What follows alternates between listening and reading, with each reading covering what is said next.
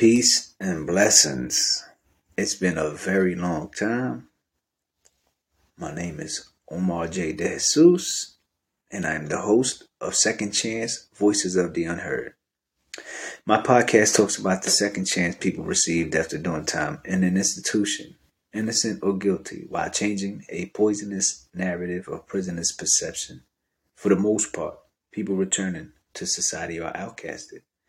So my job is to give people an opportunity and a platform to tell their stories. Everybody deserves a second chance. So how everybody is doing? I haven't done one of these sessions in a very long time. It's because I was going through some personal issues that I was dealing with. And for the most part, truthfully speaking, it got the best of me.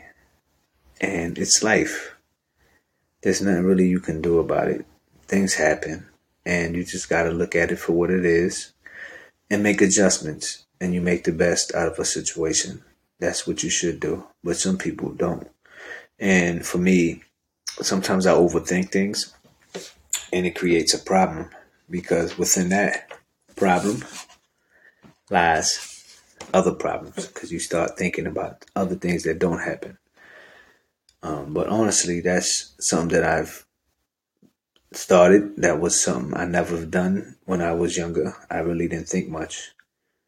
But now that I am older and I have experienced a whole lot of things, I am a thinker and I think about things I do before I even react or things I do before I want to do, if you understand. So today I'm going to be talking about character. This is what the content of this show will be speaking on. And the reason why I'm speaking on character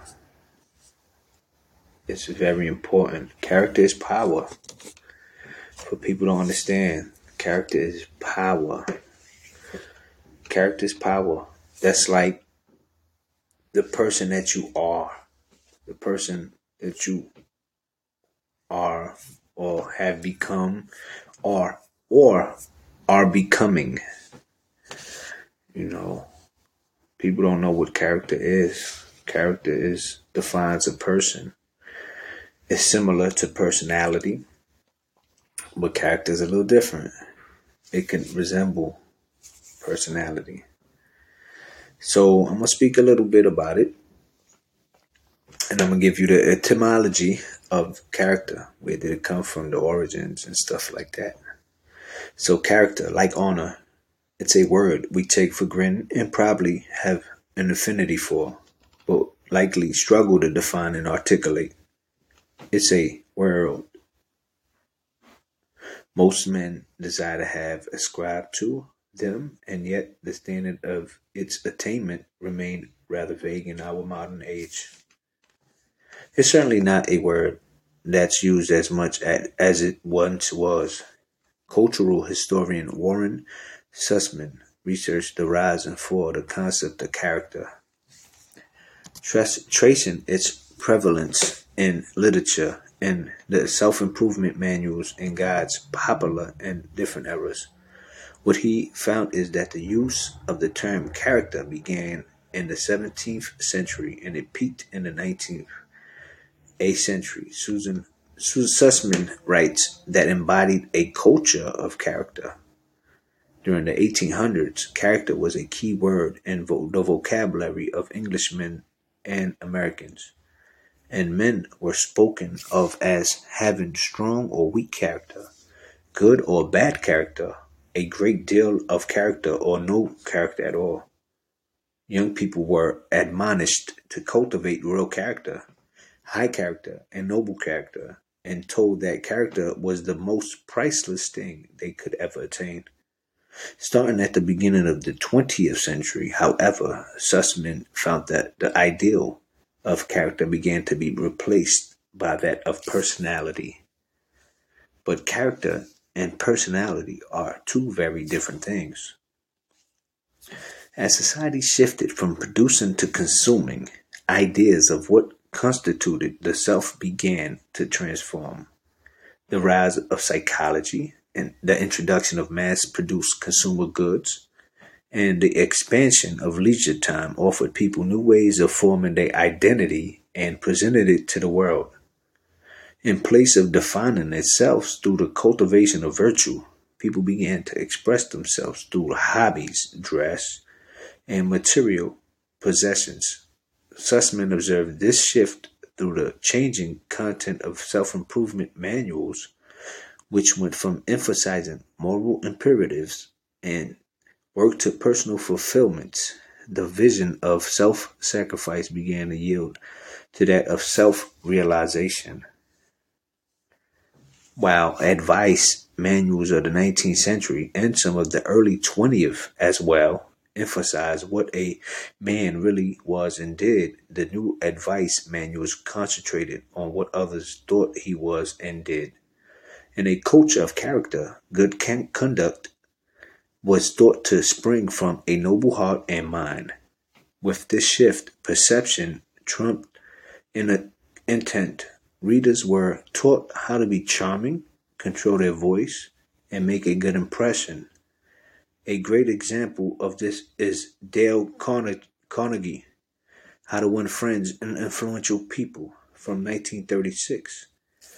It focused on how to get people to like you and how to get others to perceive you well versus trying to improve your inner actual moral compass.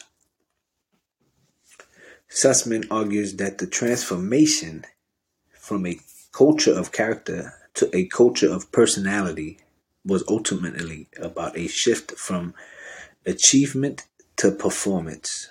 Sussman illuminates this difference by noting that while the words most associated with character in the 19th century were citizenship, duty, democracy, work, building, golden deeds, manhood, outdoor life, conquest, honor, reputation, morals, manners, integrity, and above all, the word most associated with personality in the 20th century were fascinating, stunning, attractive, magnetic, glowing, masterful, creative, dominant, and forceful. There is nothing wrong with the cultivation of personality, and we've offered plenty of advice on here on the site. It can help you navigate the world, form relationships, and become successful. It can, but personality is absolutely no substitute for character, which should be the foundation of every man's life.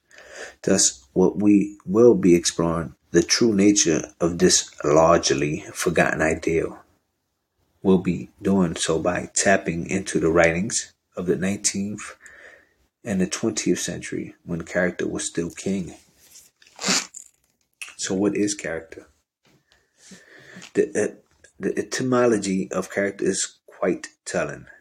The word comes from the Greek character for engraved mark, symbol or imprint on the soul, and instrument for making, and be traced further back to the words for to engrave, pointed stake, and to scrape and scratch. Amazing. So we're going to go to a little clip that I'm going to put it on for a little bit. And it's a contrast to character. Why you don't change. Basically, it's going to be talking about why people don't change. So he's going to explain why. And this is from a podcast called Art of Manliness Podcast. And he's going to be describing why people don't change. So just listen in. In your life. My guest today says such simplified solutions hugely miss the mark. He argues that if you ever want to change, it's more fruitful to understand why you don't than figure out why you do. And to understand that, you've got to go deeper, existential even. His name is Dr. Ross Ellenhorn, and he spent his career facilitating the recovery of individuals diagnosed with psychiatric and substance abuse issues. In his latest book, How We Change and 10 Reasons Why We Don't, he's taken what he's learned in his work and applied it to anyone trying to change their lives. Ross and I begin our conversation with some of the reasons we don't change, including the existential pressure of feeling like you're solely in charge of making change happen, a dizzying amount of freedom and number of options for what to do with your life, and day-to-day factors which influence our level of motivation. From there, we turn to the role of hope and faith psychology and how these forces can both boost and restrain your ability to change. We discuss the way a fear of hope can constrain your life, why you sometimes need to embrace staying the same in order to ever change, and the difference between good faith and bad faith. We discuss the idea that you don't develop hope, but you can develop faith, and how to build your faith in yourself through embracing humility and taking small steps. Russ then explains why he doesn't really give advice on how to change beyond finding the good in a bad habit, but how patience in your social environment can also help. This show's got some counterintuitive advice that will help you see your struggles differently after it's over. Check out our show notes at aom.is/change.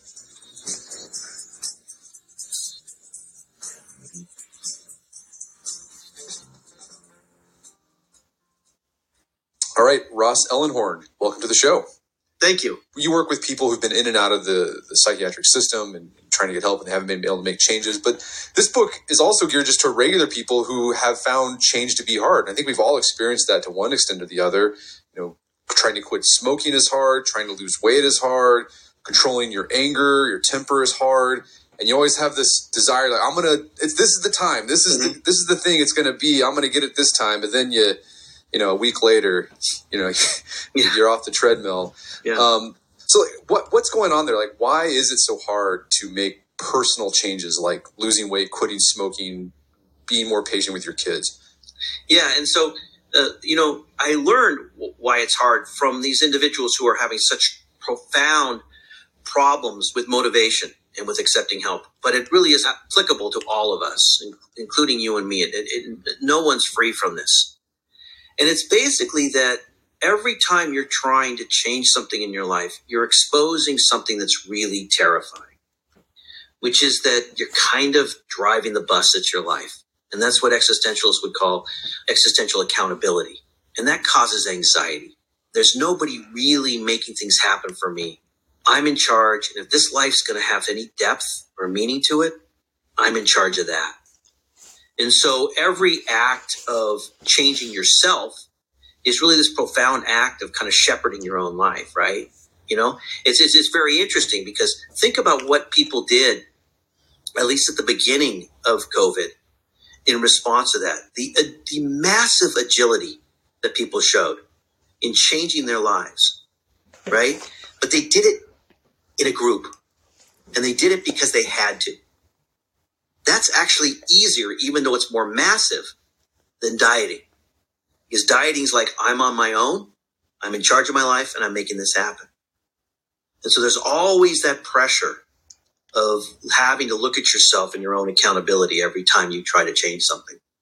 No, yeah, I think it's definitely existential. Like, freedom is so scary. I'd rather have someone tell me exactly what to do so I don't have to think about this. Right. I mean, there's this fascinating, work on, why is it that Scandinavian countries, the people are so much happier? And there's all kinds of reasons. But one reason is less choice. In the United States, you walk in, there's like 20 different cereals. You walk into TGI Fridays and there's enormous menu. And that level of choice actually can become depressing. Well, yeah, and we also have just choices on how we want to live our lives. 100 years ago, your choice was like, oh, my dad was a farmer, his dad was a farmer, I'll be a farmer. Right. Now it's like, well, I can be a blogger, I can be a lawyer, I can be an accountant, I can be whatever. And that can be really terrifying to have to make that choice. Yeah. Yeah, that combined with a culture that says that because you're free, something's wrong with you if you don't achieve those things. So there's also a mythology in that, right? That everybody's sort of seen as this free agent that should be able to make their life become whatever it should be. So there's two things going on at the same time in our culture. One is this idea that wherever you are is sort of an expression of who you are. And the other is, you're in charge of your life, because there is some truth to that. The second part, that you're in charge of your way you respond to the world. You're not always in charge of where you end up. All right, so there's this deep existential reason why it's hard to make personal change, because it's scary to accept the fact that you're the one who's driving the bus of your life, and you have all these options to choose from as to where to go. But there's also more day-to-day things that can either make us more or less motivated to change. Yeah. And so there's this field around us. And let me give you an example from the book, and then I'll explain why that example is important. So I have a goal in my life to give more honest, critical feedback to my employees, because it's not something I'm very good at. And one day I needed to give one of my managers some feedback, and I really felt like this was the opportunity to change that behavior.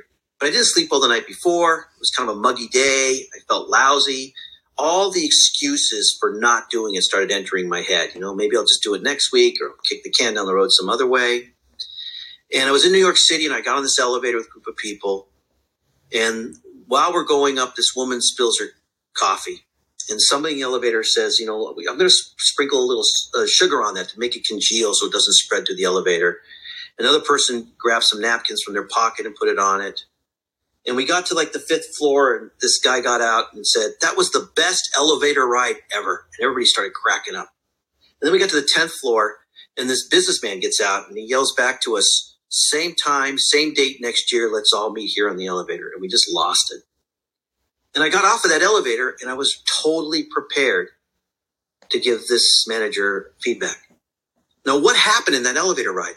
Well, we all live in these fields, and the fields are very complex. And you cannot predict when those fields will shift. And the fields are basically, there's a bunch of forces moving you forward. There's self-esteem. There's all kinds of traits, your own self-confidence, your own mental agility. But there's also things like how good your day's going. What happened to you yesterday? What's on your mind at that time? What's your socioeconomic class? What else is going on at that point? And then there's all these restraining forces. All these things holding you back, your self-doubt, socioeconomic reasons, all of those things. And so what happened to me that day was there was enough of an extra little bit of good stuff going on, sort of a sense of faith in humanity that pushed me over to the ability to actually change my behavior. And that's why one day you might be planning to diet and you can't diet, and then the next day you wake up and you're completely able to diet. That's because something has shifted in this field around you. All the forces holding you back, all the forces pushing you forward. And the way to think about it is each of us is sitting between those two forces at all times. Sometimes we're closer to our goal because either the positive forces are stronger and the negative forces are the same, or the negative forces are less for some reason and we're pushing towards it. And then we're always in this field between these two things, moving back and forth. And then, like as we just discussed earlier about this existential anxiety, that's a restraining force. But what's interesting about that, just the fact of wanting to do something, to achieve a goal, make a personal change, actually can cause a restraint because we start freaking ourselves out. That's right. That's so great you point that out. That's exactly right. That the thing that changing comes with its own built-in restraining force, right? There's other kinds of motivations where it's just basically these two fields, but change always has that existential accountability. And it also always has hope.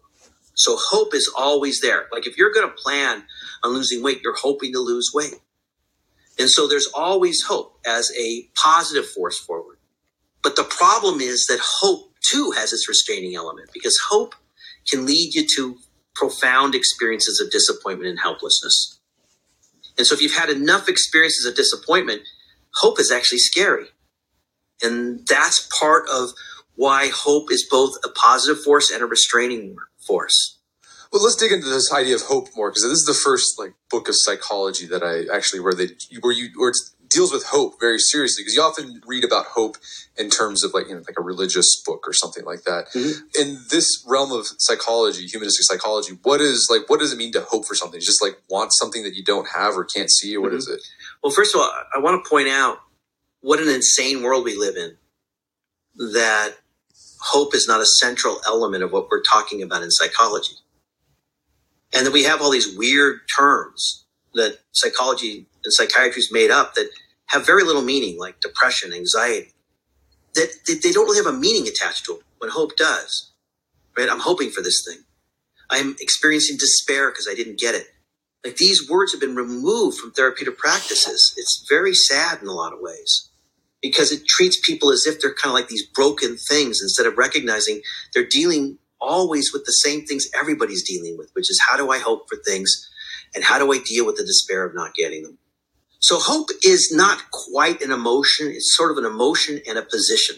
If that makes sense. So hope is, in a way, it's similar to other things that are emotions and positions like paranoia. Paranoia is not just a feeling. It's a position towards life. And hope is this attitude in which you place importance on something you want and you start moving towards it. So every time you hope, you're actually attributing to something an importance. So if the example is, your parents ask you what you want for Christmas or Hanukkah and you say a bike. The minute you say bike, that thing becomes this important thing to you. You also notice at that point that you lack a bike. So two things are going on at the same time when you hope for something. It becomes important and you recognize you lack it. That means that hope always implies risk. Because if you don't get it, you recognize something you've now appointed as important you don't have, and you recognize you lack it. So every time you're trying to change something about yourself, you're going to be recognizing if you don't get it, you lack that thing that you want to change, and it was important. And hope is this thing that moves you through uncertainty. You don't hope for something and know you'll get it. That's what makes it so evolutionarily important, because hope is getting you through uncertainty to a goal. It moves you to the goal through uncertainty. As you can see from the clip that I played, Why You Don't Change, that was a very, very powerful clip, but also a segue for me, because I want to talk about a little story that I've experienced in my life. Now, this person that you hear today isn't the person that you always would have heard. So when I was younger, I made a lot of bad choices. A lot of people see me as a terrible person, as a bad guy, bad qualities because of the crime I committed. And in the underworld, for people that live that life, I'll be looked at like a god in a sense, a respectable person, or quote unquote a real one. But for society at whole, I was, and maybe still, looked at as a terrible person for what I did. But I don't want to digress. What I want to say is, I'm talking about character. The character of person that I was on these streets was a person that was very serious, that didn't like anyone, and that was about his business financially. And if it was time to do some bodily harm to somebody, I was front line for that. That mindset was a toxic mindset, and that was the outcome of me landing myself in prison. So when I landed in prison, and I did a lot of self-introspection on who I was at that time when I committed that crime, I didn't like anything about myself. There were some qualities and attributes and characteristics that I liked it about myself, but there was so much that I didn't. And I had to change because I was hoping, just like this guy said, hope is a good or a bad thing, because when you hope, you give yourself room to grow into something. But also, hoping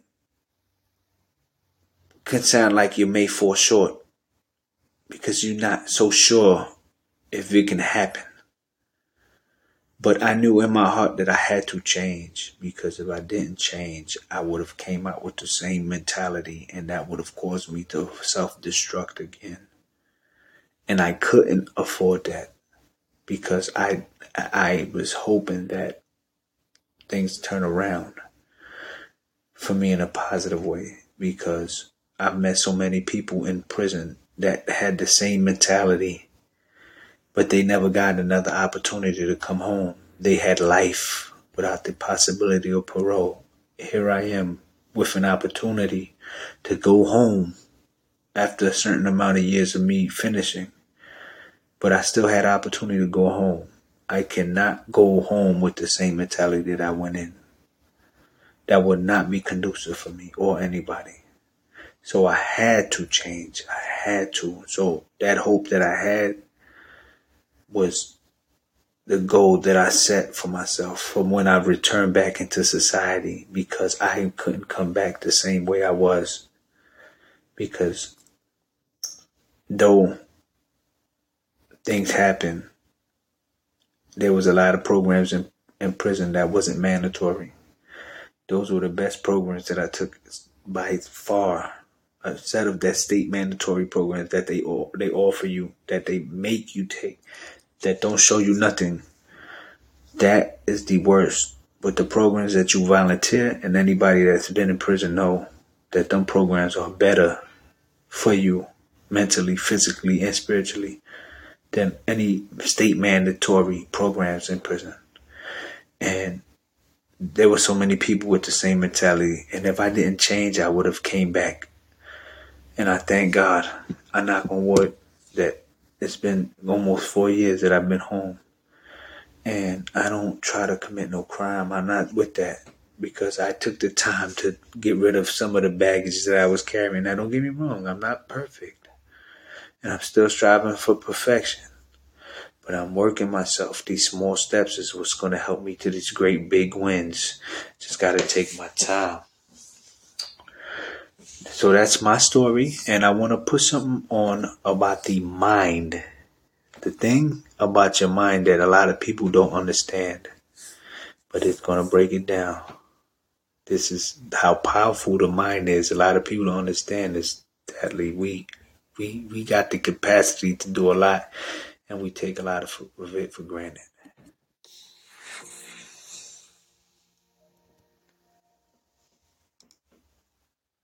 Your brain is the most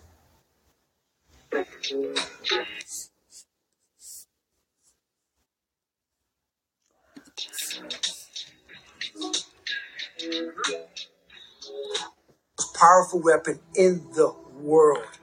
Once you put away your phones and your computers and all that we have nowadays, that's great. We're up to date. But your brain is the only thing you have when you're going through depression, when you're going through hard times, when you're going through death, real life. You can't Google that, man. You're alone. You're alone. You may have a shrink you're going to. You may have a best friend you're going to. But there's 24 hours in the day where you're alone in this brain. And your brain is talking to you in all kind of ways. And it wants to control you and pull you in these different pockets. If you can't control your own brain and your brain controls you, you got to tell your brain where you want to go and how you want to go and how you want to get there. You got to control it. If not, it's over. What existed for me was, okay, man, how am I going to make this work? And all I knew back then was hard work. The only way anything gets accomplished. That's all I heard back in those days. You got to work hard. You got to work hard. I'm not getting I can't get this paragraph. I can't remember what's in this paragraph to pass this test to get in the military. Read it again. Still not getting it. Read it again. But if not getting it, write it out. And that's how I started learning. Okay, well, I got to write out everything I do. And then write it out again. And write it out again. And guess what happened? I got it. I can't swim. I'm negative buoyant. Go back again. I can't swim. Go back again. Go back again. Go back again. I got it. Helen Hansel was able to win any competition she took part in. She was known as the contest queen. I realized if I keep going back and going back and going back until this just becomes, your mind will say, okay, we're going to figure it out. Because he is not going to stop. It's not like I'm going to try one more time. No. It's just like alarm clock goes off, boop, we're going back. I can't read right, we're going back. I gave myself no way out, and my mind realized that. They said, okay, we're going to adapt and overcome now.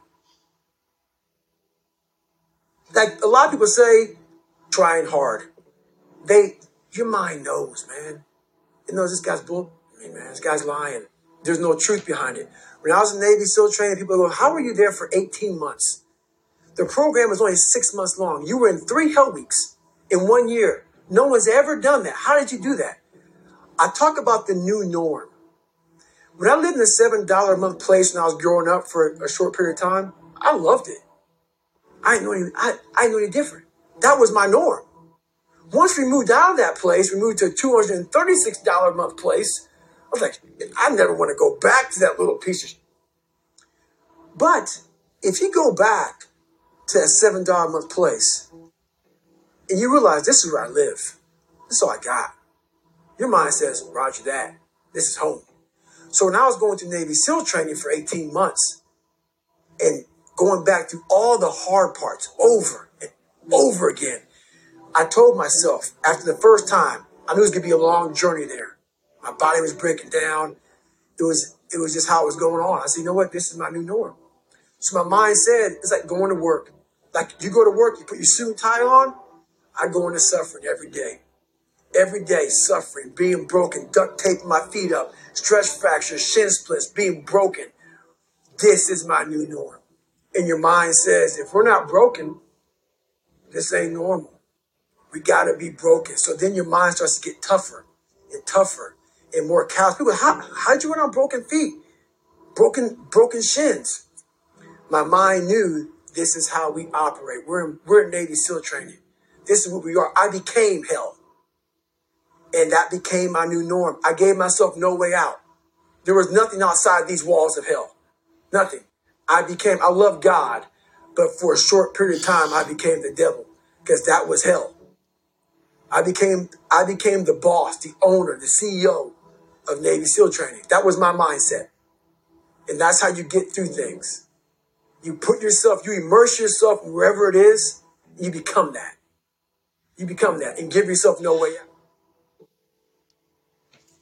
When I was 297 pounds and I was fat as hell trying to be a Navy SEAL, the scariest thing in the world to me, even to this day, was that could have been the rest of my life. I thought then I was trying hard. That's the scariest thing in the world. I thought then, 297 pound, working for Ecolab, spraying for cockroaches, making $1,000 a month. I thought that was me at my 100% potential. Come to find out, a few years later, I wasn't anywhere near that. 106 pounds less, graduated Navy SEAL training, went on to do all these other things. Looking back on that, that was me trying hard. That's why people got to understand what is in us. We have no idea until we start trying hard. And I mean really trying hard, where you're obsessed with, hey, this is my new norm. My new norm is that, wow, this isn't always fun. It's not always meant to be fun. And that's when you know you're trying hard.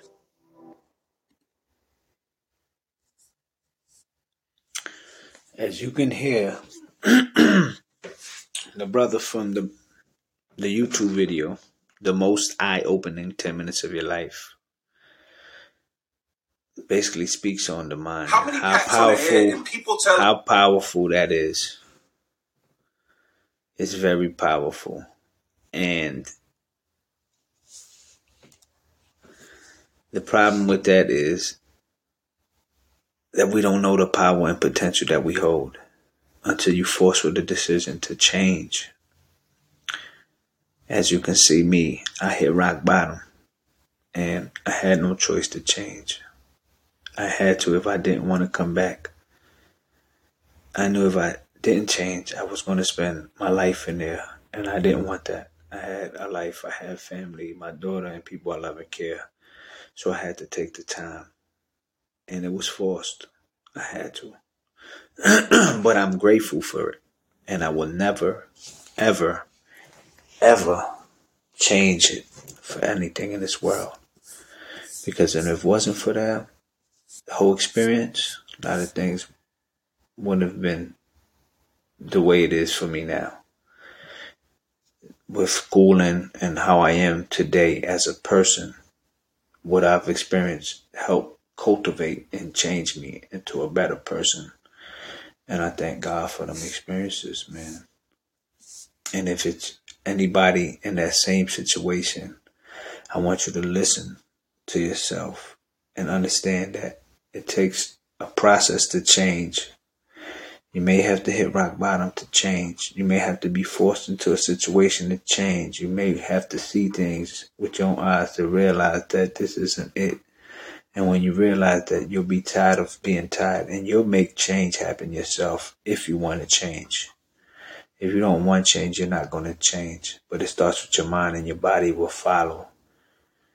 So my brothers, if y'all want to play the streets, God bless y'all. But there's nothing on the streets. If you don't change, just know that your life is going to be in and out of prison. And Lord, sorry to say that, it's not a good thing. So on that note, I'm going to leave off. I would like to say thanks to everyone who is listening to my podcast. Thanks to every organization that has helped me change my perspective of life. Quick shout out to Osborne, AVP, PACE, the FI Network, NYU's Prison Education Program, and Thrive for Life Prison Program. And remember, no one wants to do time, but we all need time. Good night. Peace and blessings.